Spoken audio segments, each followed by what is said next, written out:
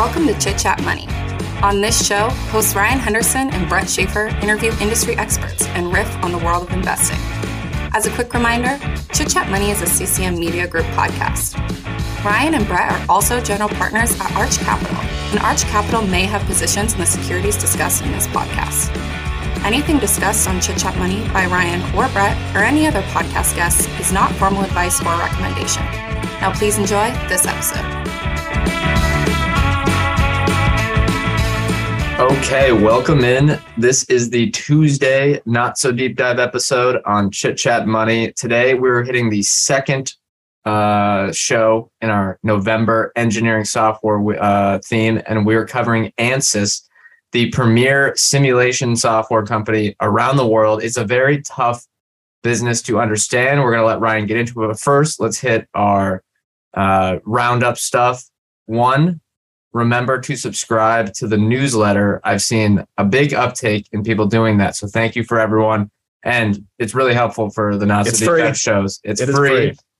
You get the charts and the show notes sent to your inbox along with this episode. So you get the audio format, our discussion, and then some of the metrics that may be harder to understand in the audio format. And you kind of go back through those, understand this business more fully. Second, let's talk about our 7 Investing sponsor for the rest of 2022, our presenting sponsor at 7 Investing, who just released their research reports and recommendations for November. They do 7 each month. And I thought this month I would want to highlight, we talk about how they're really strong in the innovative companies. And I don't think they've done a report on Ansys, but something like Ansys is, usually up their alley. But for people that are more, income oriented, maybe more competitive advantage focused, or more, I don't want to call them boring companies, but kind of boring compounders. Matt Cochran, who's been on the show before, and I want to highlight, who was on our show, and it was actually just on the Popular Business Brew podcast, talking about his philosophy. His recommendation this month was a low-risk industrial. We don't want to spoil it any further, but this business is one that kind of stares people right in the face, and it might seem like a really slow growth business.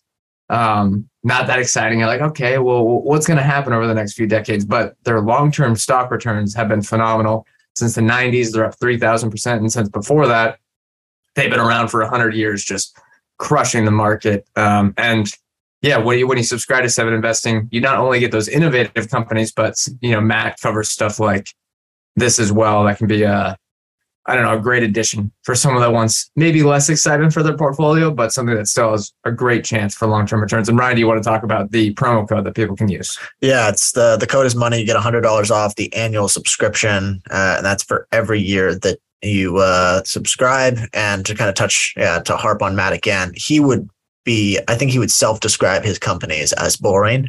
But I believe one time he said his favorite thing about being an investor is that he can just sit on his butt and do nothing. And that's a good way to invest. And so, he's one of the reports that I definitely look forward to reading each month. But let's get started on Ansys. Let's talk about what they do. So Ansys develops and sells, as Brett kind of mentioned earlier, engineering simulation software to a variety of industries, but their products help engineers, and I pulled this quote from their website, explore and predict how products will work or won't work in the real world. So with Ansys, users can test designs or products by seeing how they would react when applied with different temperatures, different pressures, different fluid flows, or basically just how a product interacts in a real world environment. Is that kind of a good way to describe it? That's a great way to describe it. There's also plenty of other things that they use. And when you look at their notes, their press releases, they'll talk about the multi-physics environment, which means that with all their plethora of products, they can have someone simulate multiple things. I guess I want to describe them as that at the same time. So you can do, fluid plus heat. You can do electronics. You can do light and optics. You can do really small stuff with semiconductor electronics and all that good stuff at the atomic level, or you can do structures all at the same time. And they have, as per Ryan, you were probably going through and looking at all their products, tons and tons of different simulation things that they acquire and add to their portfolio each year. Yeah, I believe it's 93 different products in total. So tons of different offerings. And some of those are probably bundled together. Yeah, and they all get, the key is that it's all under the same sort of, they want to eventually, at least probably not all of them work together, but they want to have them all work together so a company can simulate the real world as best as possible. Yeah, let me highlight a good use case that their CEO mentioned on the most recent conference call. So in September, NASA, and I assume some people probably heard about this, NASA launched an unmanned spacecraft which collided with an asteroid and it altered its orbit. Basically, it's the first time this has been done in human history. So the Netflix movie, not a great analogy anymore. I think we solved that one. Yeah, I think most people were just surprised that it was so easy. We needed to do that. I think most people didn't realize that was happening, and maybe we didn't need to do it. It's not the point. But in preparing for that launch, the Johns Hopkins Applied Physics Lab, which NASA sort of contracted to help prepare for this, used one of Ansys's products to test the flight. Here's a quote from the CEO from the conference call. He says, "The Johns Hopkins Applied Physics Lab extensively used Ansys STK," and I'll talk about what STK is in a second, but throughout the mission planning process, from formulating DART, which was their the DART launch mission, DART's trajectory through the asteroid system, as well as to visualize relevant vectors and altitudes. The thermal team used STK's full mission environment when checking the location of the sun relative to the satellite during critical maneuvers. I think that hopefully paints a picture of the kind of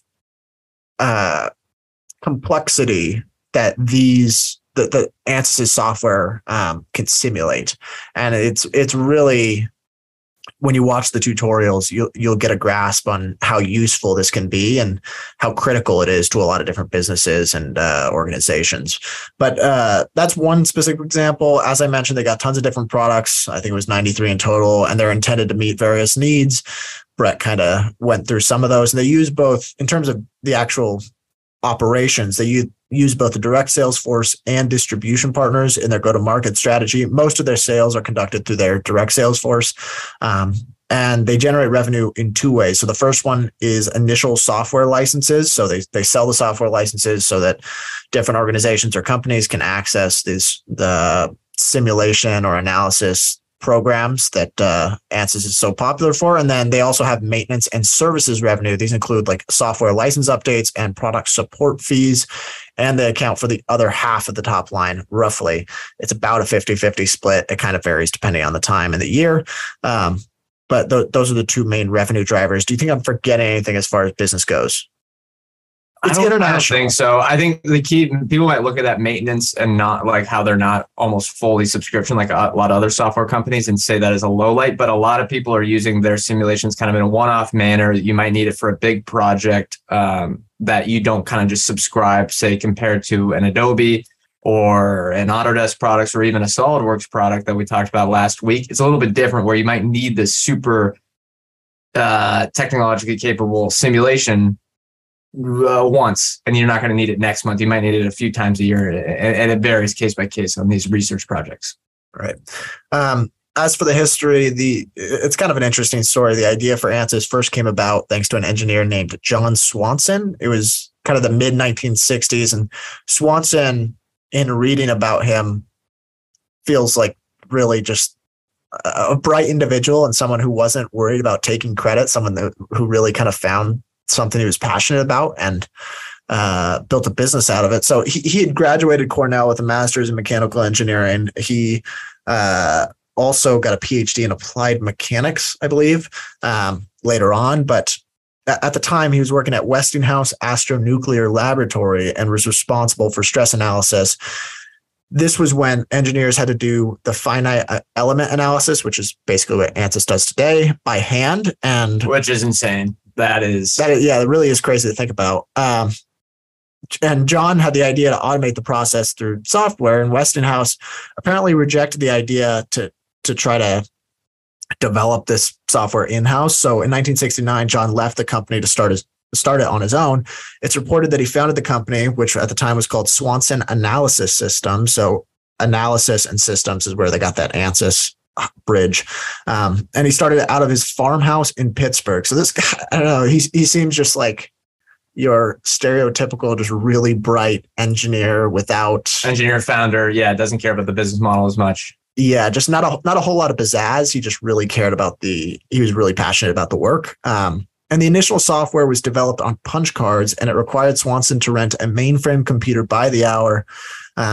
His first customer was actually Westinghouse Astronuclear Laboratory. So there you go. Full story, full circle. Yeah, they basically hired him as a contractor. I think it was an amicable departure where he said, I really want to try to do this. I'll work on it on my own. And then if it works out, maybe I can do work for you. And it sounds like that's kind of how it went. And it was slowly adopted throughout the 70s and the 80s and kind of evolved. And by 1991, it was a bit of a success.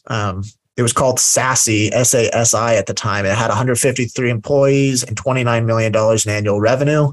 And then a year later, SASI acquired a fluid dynamics software company called CompuFlow, and that really began their streak of acquisitions. And since then, well, I guess Ansys went public in 1996. They raised a good amount of money during that IPO, and they've made about 30 different acquisitions since, according to Wikipedia. I know that's not the most trustworthy source, but it's been just a 2-3 decades worth of acquisitions that they've bolted into their current offering. And some of it is sold independently, but a lot of it is also integrated into some of their existing offerings. But that's hopefully the basics of the business. Yeah, but we'll address kind of how those bolt-on acquisitions can work. I'll have an example later in the show. I'll hit industry and competition. Again, we're talking engineering software this month. But again, Ansys has that focus on simulation. So if you're looking at, say, we're going to look at Autodesk, we just looked at SolidWorks, and they were mainly in design. Ansys sort of competes with them, but not really. It's more of the more complicated multivariable, multi-physics environment. So the majority of their addressable market is going to be that. It's going to be, whether it's fluid, heats, or electronics. And if we look at the TAM, I guess, always take these research reports with a grain of salt. But there is a research report out there that was published that says that the simulation market will grow to $40 billion in 2030 and grow at a 12% annual clip over that time frame. Looking at it and saying, okay, does this make sense? Ansys's revenue growth has been around there, and they're the dominant player within simulation software, or one of the dominant players for the high-tech simulation software, and they've grown their revenue per share, which is actually going to be a little slower than overall revenue from 2017 to 2021 at 13.7%. So I think that checks out, and wouldn't be surprised if that continues into the future. Now, if we look at, for reference, Ansys does around $2 billion in revenue. So I think I came away pretty positive from looking at the industry. We'll get into the specific ones that can be very exciting as well, but there should be, I think I'm pretty confident in saying this, a fantastic tailwind for Ansys products and simulation software products over the next decade and beyond. If you look at competitors, there's SolidWorks Simulation, which does the same sort of things as Ansys, but is not their core focus. Will be a little less robust, a little less expensive, again, but not for the people that are in the heavy R&D departments working at NASA, that type of stuff. And then there's Inventor and Fusion 360 from Autodesk. And there are a few other general simulation products. And then the other side of the competition equation, there are a ton of smaller niche software programs for very specific simulations. This could be something like optics. This could be something like electronics that Ansys competes with, but their strategy has been to consistently find these companies and acquire them over the years and add them to their platform. For example, this is the one I wanted to talk about earlier. Its most recent acquisition is called C&R Technologies. I think it was last month or maybe in September. They do thermal simulation specifically for space systems. So that's very niche, and they're going to get that added to the Ansys software and hopefully, have a more robust offering for the space economy companies that use Ansys simulation. Now let's move to management and ownership. Ryan mentioned that they kind of had an engineering start, but right now, I think for an investing note, this is positive. They have an MBA software person who worked at Silver Lake, has been on a lot of boards, in Ajay Gopal. His name is Ajei. Sorry if I'm pronouncing that incorrectly. He has many years of experience working in technology and software. Started at IBM in 1991. Interestingly, he was on the board of Ansys before taking the CEO role in 2017. So has a relationship with the company for longer than then. If we look at ownership and share structure, it's very boilerplate. Big index fund ownership, single class share structure, and one big growth fund owning more than 5% of shares. And I kind of saw the typical growth funds in there as well. Geode. I think I saw Massachusetts MIT in there, and yeah, actually nothing really. I guess the big note is executives and directors only own 0.5% of the stock, which could be a downside given how we'll talk about their SBC, how heavy they are in SBC and stock-based compensation, but that's kind of what you expect with no founder influence. Yeah, I mean, it's been around for 60 plus years at this point. John Swanson is long gone. They've kind of gone through a couple of different management teams. So unsurprising to see little insider ownership. Yeah. You want to talk a little bit about the proxy or? Yeah, well, let's look more into that stuff. We'll look at compensation. Total board of directors pay in 2021 was $2.7 million or 0.16% of gross profit. Just kind of checks out that it's not a big deal there. And then if we look at executive compensation, it was $39.9 million, just under $40 million in 2021, or 2.4% of 2021 gross profit. A little high, but not crazy. I think it kind of worries me if it gets closer to that 5% range. It's something that could be meaningful and hurt shareholders in the long run. Now, if we look at the majority of their compensation, it is in the form of stock awards. They love the stock awards, and it kind of it's a mismatch because they don't own that much stock, but maybe they're trying to change that.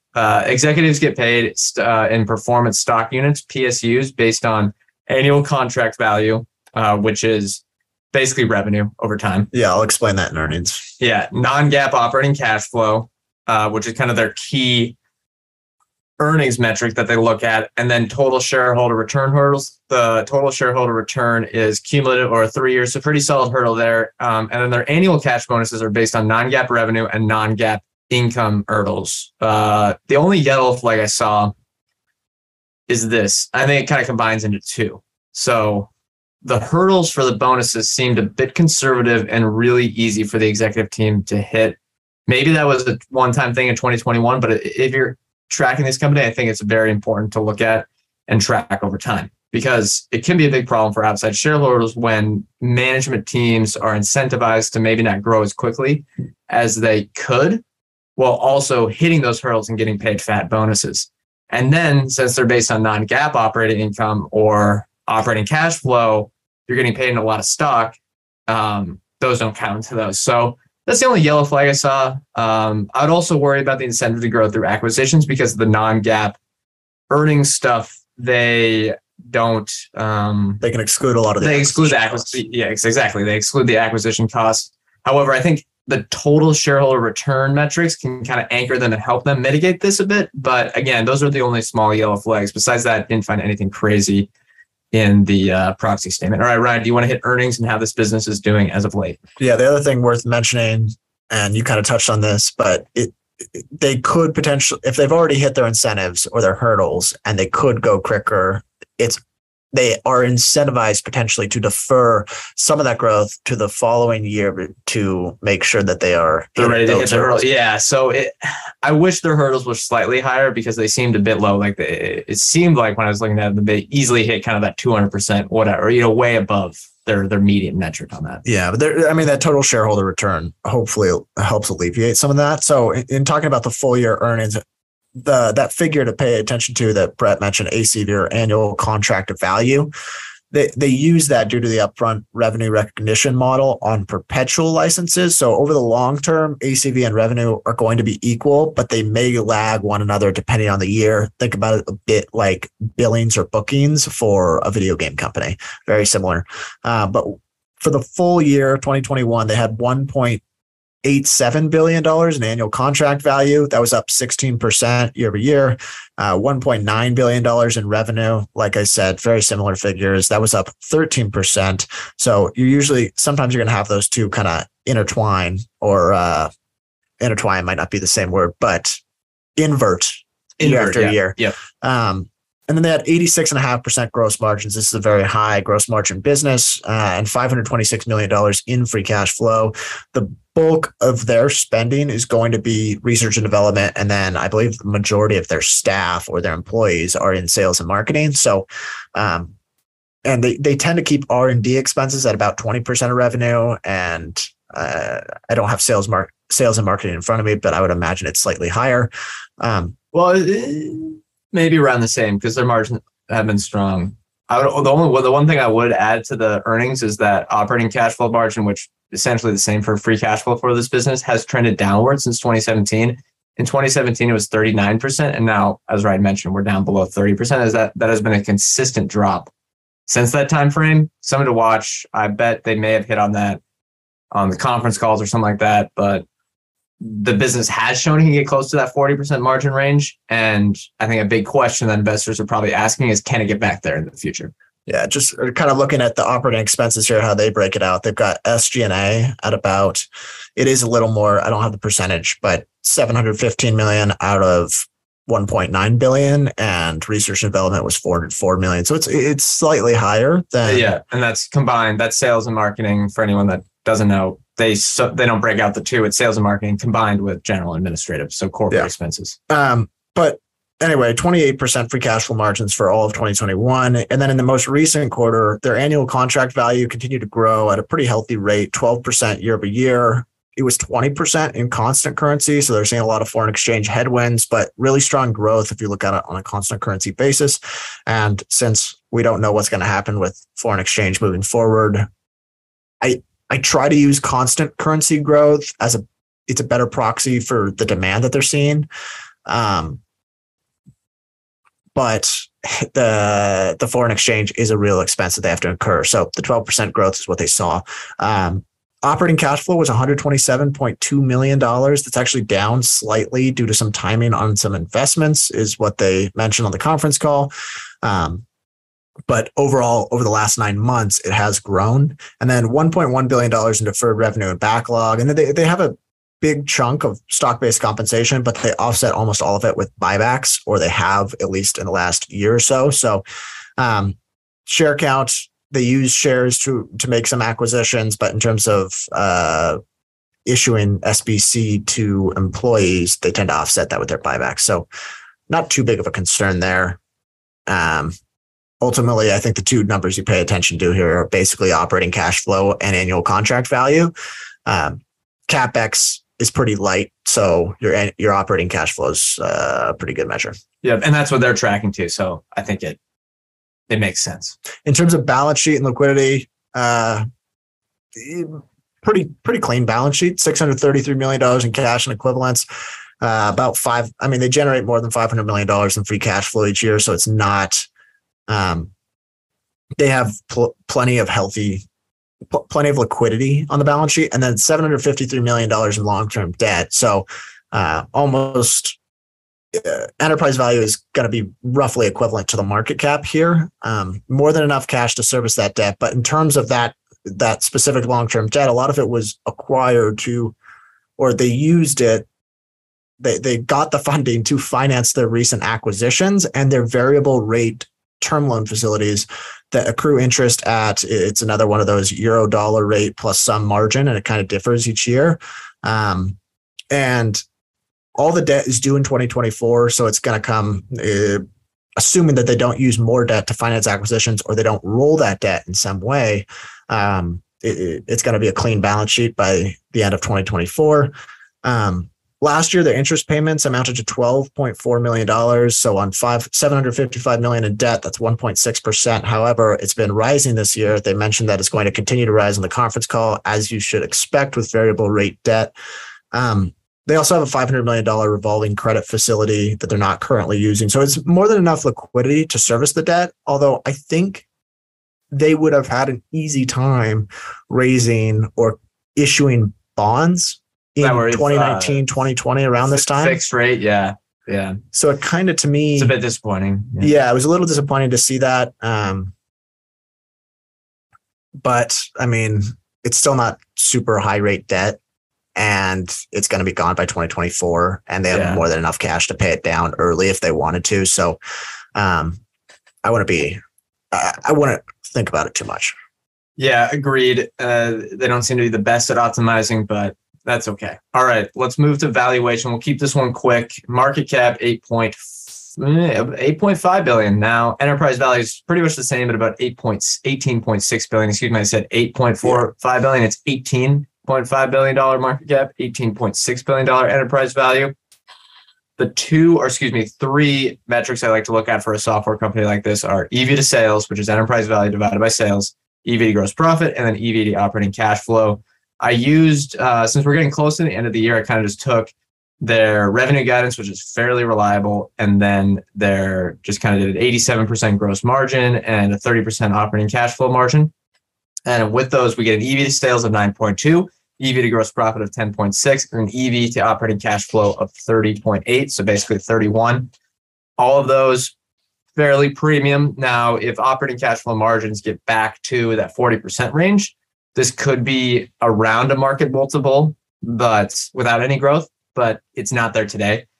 So I still think it's quite the premium valuation. Hi, I'm Daniel, founder of Pretty Litter. Did you know cats tend to hide symptoms of sickness and pain? I learned this the hard way after losing my cat, Gingy. So I created Pretty Litter, a health monitoring litter that helps detect early signs of illness by changing colors, saving you money and potentially your cat's life. Pretty Litter is veterinarian developed, and it's the easiest way to keep tabs on your fur baby's health right at home. Go to prettylitter.com and use code SPOTIFY for 20% off your first order and a free cat toy. Terms and conditions apply. See site for details. This episode is brought to you by La Quinta by Wyndham. Your work can take you all over the place, like Texas. You've never been, but it's going to be great because you're staying at La Quinta by Wyndham. Their free Bright Side breakfast will give you energy for the day ahead. And after, you can unwind using their free high-speed Wi-Fi. Tonight, La Quinta. Tomorrow, you shine. Book your stay today at lq.com. I don't think there's anything else to add on that. So let's move to anecdotal evidence, Ryan. We're not users of the products because we are not PhDs at the R&D departments at Tesla or Boeing or somewhere like that. But what is your anecdotal evidence watching some YouTube clips?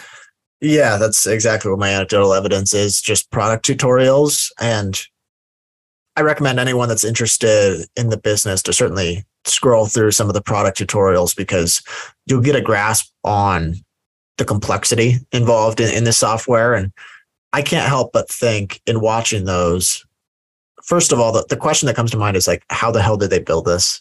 It must have took so long, so many years of iterations. And it's just, you kind of marvel at really the software and what it's capable of doing. And I would have to think that there's some serious barriers to entry here, not just in the complexity that it requires to build not only one of these softwares, but the whole portfolio that they've gathered. It would be quite the hurdle to get there. And then on top of it, you're going to talk about this, but there's a bit of a reputational advantage that they've now garnered among the engineering community. Yeah, that's my anecdotal evidence is that they not only have the best simulation technology, but on top of that, the best brand within that industry. So all you hear online or from anecdotes is that, quote unquote, ANSYS software is the best, which means that they have great mind share among all these R&D departments. I think that gives them a really great competitive advantage and a comfortable position when selling the software to people, and likely additional pricing power. With how expensive the products are too, you sell something for say $5,000. If you bump that up for $6,000 to $6,000 for what's a good example here? A space startup, Rocket Lab. Yeah, that's a mission critical software for simulating the products that is going to make sure that they don't have to take all these real world tests, save them a ton of money.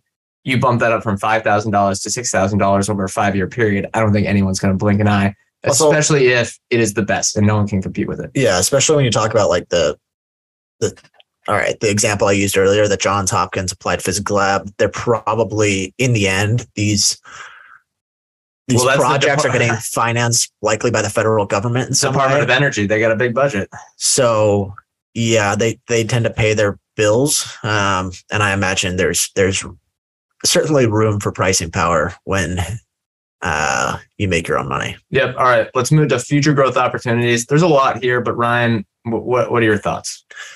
So when it comes to the software, I'm not going to be able to provide any sort of insight, but they did make 2 recent acquisitions that were pretty large. So both of these were acquired since 2019 for more than $700 million a piece in a mix of cash and stock. I believe those are 2 of the largest acquisitions they've ever made. And it was AGI and LSTC, both just, I'll talk about AGI first. It stands for Analytical Graphics, Inc. It's kind of a theme among pretty much all of their products is they're very hard to, the names are bland. Yeah, very bland. Lots of terminology that mostly engineers would understand, but exactly, it's engineers coming up with the name. So yeah. Yeah, so the AGI provides analysis software for aerospace, defense, and intelligence applications. This was the acquisition, I believe, that was made in 2019. AGI can track orbiting satellites and their connections to ground stations. I believe this will just get implemented or integrated with their STK, which was that system that Johns Hopkins was using. Likely meant to be sort of an all-in-one aerospace or space system, not aerospace, but like orbital stuff, space stuff that's in space. Yeah, anything that's taking missions into space will likely use some form of this software. And then the second one was Livermore Software Technology Corporation. Like I said, very boring names. LSTC. It's the gold standard for predicting a vehicle's behavior and the effects on occupants during a collision. And it works great with the specificities involved with electric vehicles, according to the press release. When I look at these two acquisitions, it seems like both of them are going to be industries where there's increased spending over the next decade. Right. What is there, $1 trillion going to EVs over the next, commitments, right? I mean, yeah, some of that, all the automakers will probably be using software like this. Yeah. And then you think about the money that's sort of being poured into space missions as well. I think spending is going to continue to trend upward for them. So bolstering their offerings through acquisitions like this, I would think makes sense, although you don't really have a sense on the price they're paying for these relative to the customers they already have.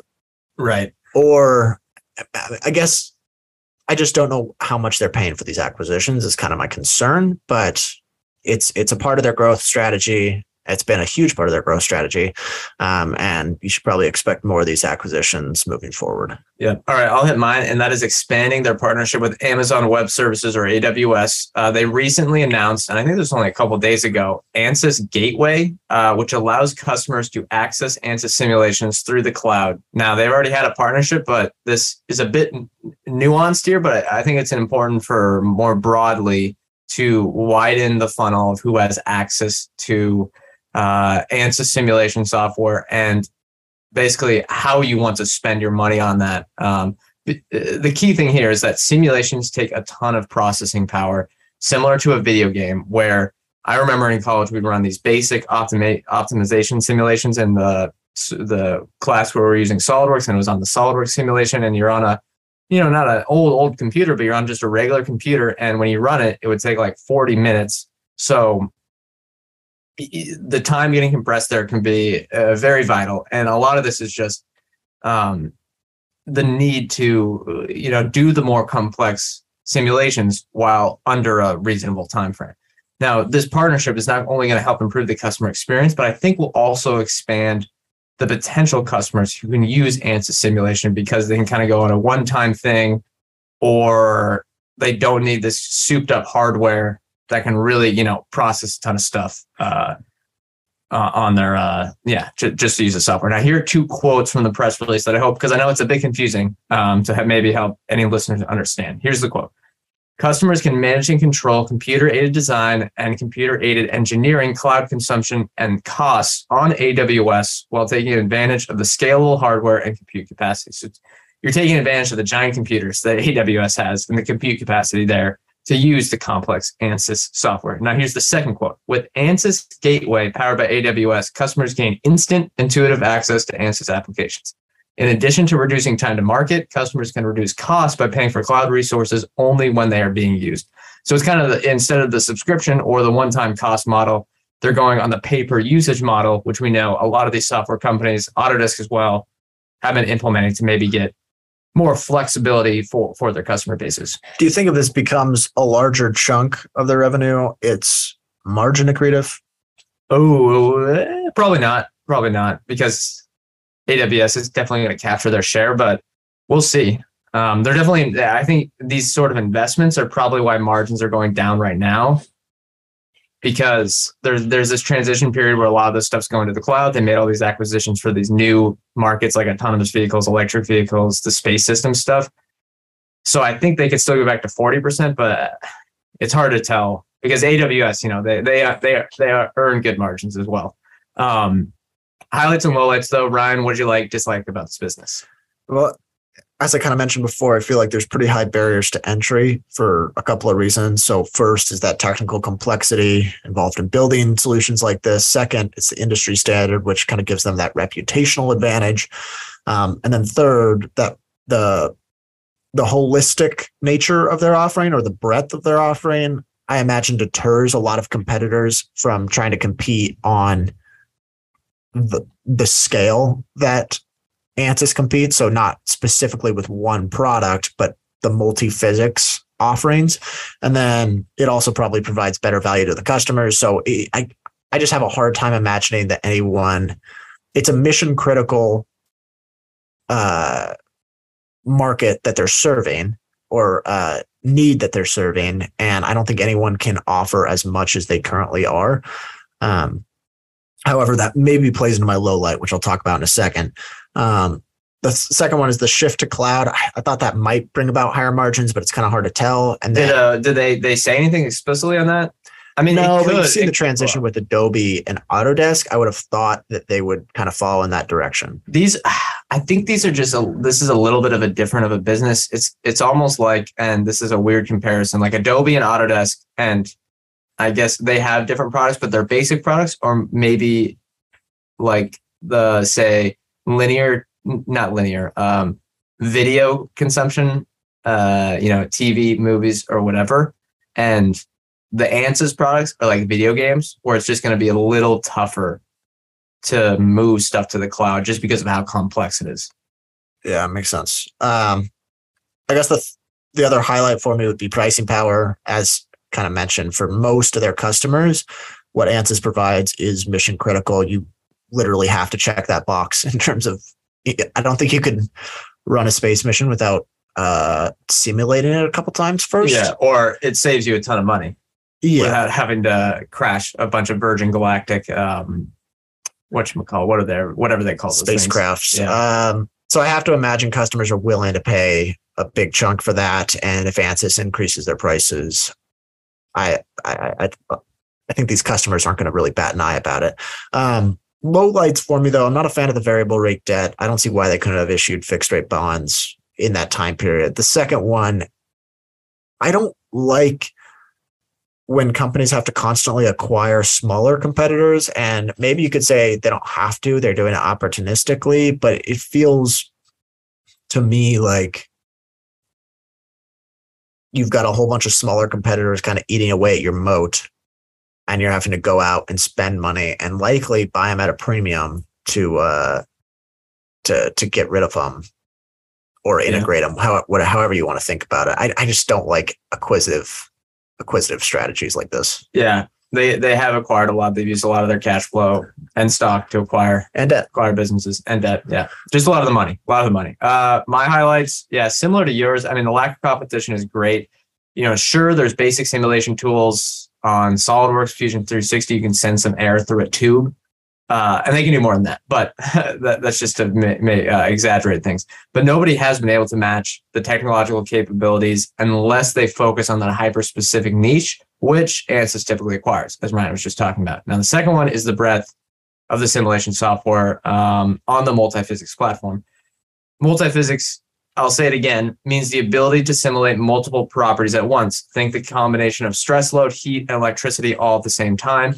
Ansys has this on steroids. Oh, said one there. I'll type it up let's correct that.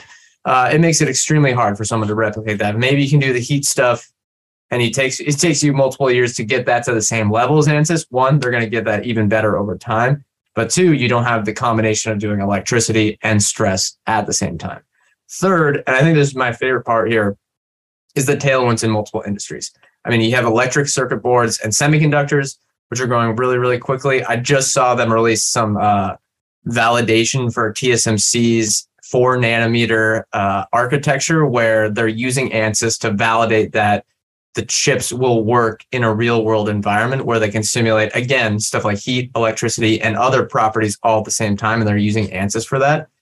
You also have the space economy, which I think could go through a capital cycle where not many companies are making money because it's such a hard business to get into. But Ansys, I think, will benefit from all the people trying You also have autonomous vehicles, which could be the same sort of thing that they're big in. You have 5G stuff that people are trying to simulate and work to make sure all the technology works there. And there's others that we're forgetting. There's just tons of tailwinds here for all these industries. I think we both probably have our doubts about certain players in those industries succeeding, but I think overall spending towards those industries will likely go up, and you're basically buying the picks and shovels provider in sort of that gold rush. Classic picks and shovel, I think, thesis, if you're kind of looking at answers from a positive light. Now, if we look at lowlights for me, I think the operating cash flow margin deterioration over the past 5 years has just not been a great thing from my point of view. It's led to operating cash flow per share only growing by 5% over that time frame. Is this temporary? Maybe, but I don't like it in line with kind of the suspect compensation strategy for the executive team, the heavy acquisitions that may have been paid for at some extreme multiples. So yeah. And then I think second, there's some geopolitical risk here that we haven't talked about yet. Yeah. It's a little bit underrated. Their technology is so good that it could be deemed a security risk. 5% of the revenue is in China, and they also have major exposure to Korea. From Samsung and the automakers, you have Japan automakers plus electronics, and then Taiwan with, Taiwan semiconductor companies that aren't Taiwan Semiconductor, and then other electronics. I would worry about that a bit with that Asia exposure. You also have Germany with the automakers that is going through some tough times from the energy markets. A lot of stuff there. They mentioned in their 10K that the China and U.S. trade war has been a headwind for them. Yeah, they mentioned on the conference call as well, there isn't any direct revenue, or there's barely any revenue risk right now from the new rules that just got put in place. But they said that I think 5% of the revenue comes from China, which I don't know if I'd write that down to zero, like maybe I would for a semiconductor equipment company, but it seems risky. And I guess that kind of plays into all the talks there about margin deterioration. The acquisitions kind of plays into their revenue per employee. It's stagnated. It's actually down since 2017. So getting that efficiency hasn't helped. I think if you're looking at the company, you want to see that revenue growth kind of even accelerate or keep up in that low double-digit rate to get back to growing that revenue per employee. All right, bull case. Bull case. I'm gonna go first here. Yeah, I think we have pretty simple ones here. It's not too hard to understand, but yeah, go ahead. Yeah, it is. It's really quite a simple bull case. So they traded about, if I'm not mistaken, 32, 33 times. 31 after today's drop, but close, yeah. 31 times operating cash flow. I think at that multiple, investors need double-digit percentage growth in the ACV or revenue, and then some gradual margin expansion. I feel like we say this for every software company or every engineering software company that we've looked at. Like, this is obviously a high quality, durable business that has pricing power, but it trades at 32 times. Premium to what it has been historically too, right? Yeah, certainly a premium. And I'll talk about that in the bear case. If you get double digit ACV growth and margins do expand and the multiple doesn't contract too much, then I think you're going to have good returns here as an investor, but I think you can say that for like every business. Yeah, but here's the thing with Ansys, I kind of have high confidence they will, at least for 5 years. I think that I don't have any concern about them growing ACV, but they revenue per share, operating cash flow per share. Yeah, they love to spend. I mean, they've increased their R&D budget as a percentage of revenue over the last 3 years. Theoretically, as these businesses reach higher and higher scale, that should compress, and you're just not seeing it. Yeah, they've invested a ton, and they specifically mentioned they want the kind of expensive PhD level engineers within their organization, which I think gives them an advantage because they're really hard to get. And it seems like they have that, people want to work there kind of like a SpaceX or something like that. And that's great, but they're expensive and you need to get that output over time. And maybe it'll show up, but yeah, it's considered. I think, my bull case is similar. Yeah, I think you gotta expect 10% plus revenue growth and that operating cash flow margin to return to 40%. And remember that operating cash flow margin, they have some heavy SBC. It's not terrible, but that's going to eat into that. I think if that happens, it'd be pretty tough to lose money on the stock unless they go down to 10 times earnings, which that could happen. Seems doubtful for a high quality company like this, but I think the positive is in the past, you look at the charts here that we we'll give out, and their share count has grown over the last 5 years. But if you look before that 5-year period, their valuation was cheaper and they bought back a lot of stock and started reducing share count. So I don't think that is a huge concern if the multiple contracts if you get that revenue growth plus the margin expansion. Bear case though, Ryan, I think this probably comes down to valuation for us and maybe some geopolitical risk. Yeah, you can throw the geopolitical risk in there. I don't think it's huge. I mean, 5% of revenue in China. This is still largely domestic. I think 45%. You want me to, let me get do you want me to get the number here for everyone? Yeah, it's actually grown. America's 47%, EMEA, Europe, and basically Middle East, 27%, Asia, 25%, and America's has grown over the last 5 years as percentage. All right. I guess the bear case for me, from 2012 to 2019, Ansys's average EV to EBIT multiple was about 22 times. Today it sits at 33.8 times. Now, maybe the argument could be made that margins are a little depressed, so earnings are lower than they could be, and it's potentially a higher I think you can certainly say it's a higher quality business today than it was in 2012, just because the offering is more holistic, it's more comprehensive, they provide more value to their customers. But that doesn't mean that, I guess everyone might know this. Everyone might already know this. Yeah, they're going to grow ACV, but I don't know where margins will go. And I don't know if this trades at 33 times in 5 years. I think if you want some margin of safety on this, and if you're underwriting the investment here, you probably should price in a little bit of multiple contraction, which is going to be a bit of a headwind. Yeah. I just think you got to get at least probably teens percentage operating cash flow growth at this multiple. Yeah, operating cash flow per share too, which they've grown their share count, and it's tougher to reduce the share count when your earnings multiple is this high. I have the same bear case, so I don't think let's just move to more or less interested. Ryan, let's close things out. God, on the fence. It's I feel like we said the same thing last week with Dassault Systems. Really high quality business. Yeah. Okay. I was more interested last week. Really high quality business, not at this price. I'll just leave it there. Yeah, I'm more interested. Again, valuation will keep me away today, but this is something I could definitely see myself owning if it got closer to a market multiple where they have the history of buying back stocks. So you kind of have that, 10% growth, maybe stable or growing margins, and kind of reducing share count by a few percentage points a year. That could lead to some, really, really great returns. But a lot of that goes away at a 30 times multiple compared to 15 to 20.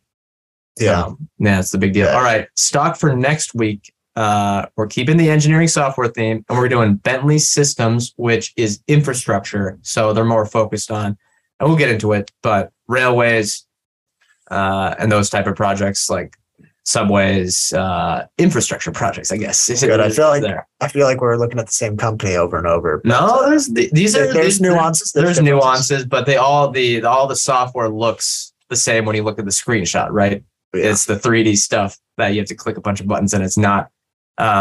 It's definitely not an Apple product that looks good for the user that wants to click a bunch of buttons. It's not. All right. Well, that's going to do it. Thank you all for listening. Remember, we are not financial advisors. Anything we say on the show is not formal advice or recommendation. We are general partners at Arch Capital, and clients may hold securities discussed in this podcast. Thank you all for listening. We will see you next week.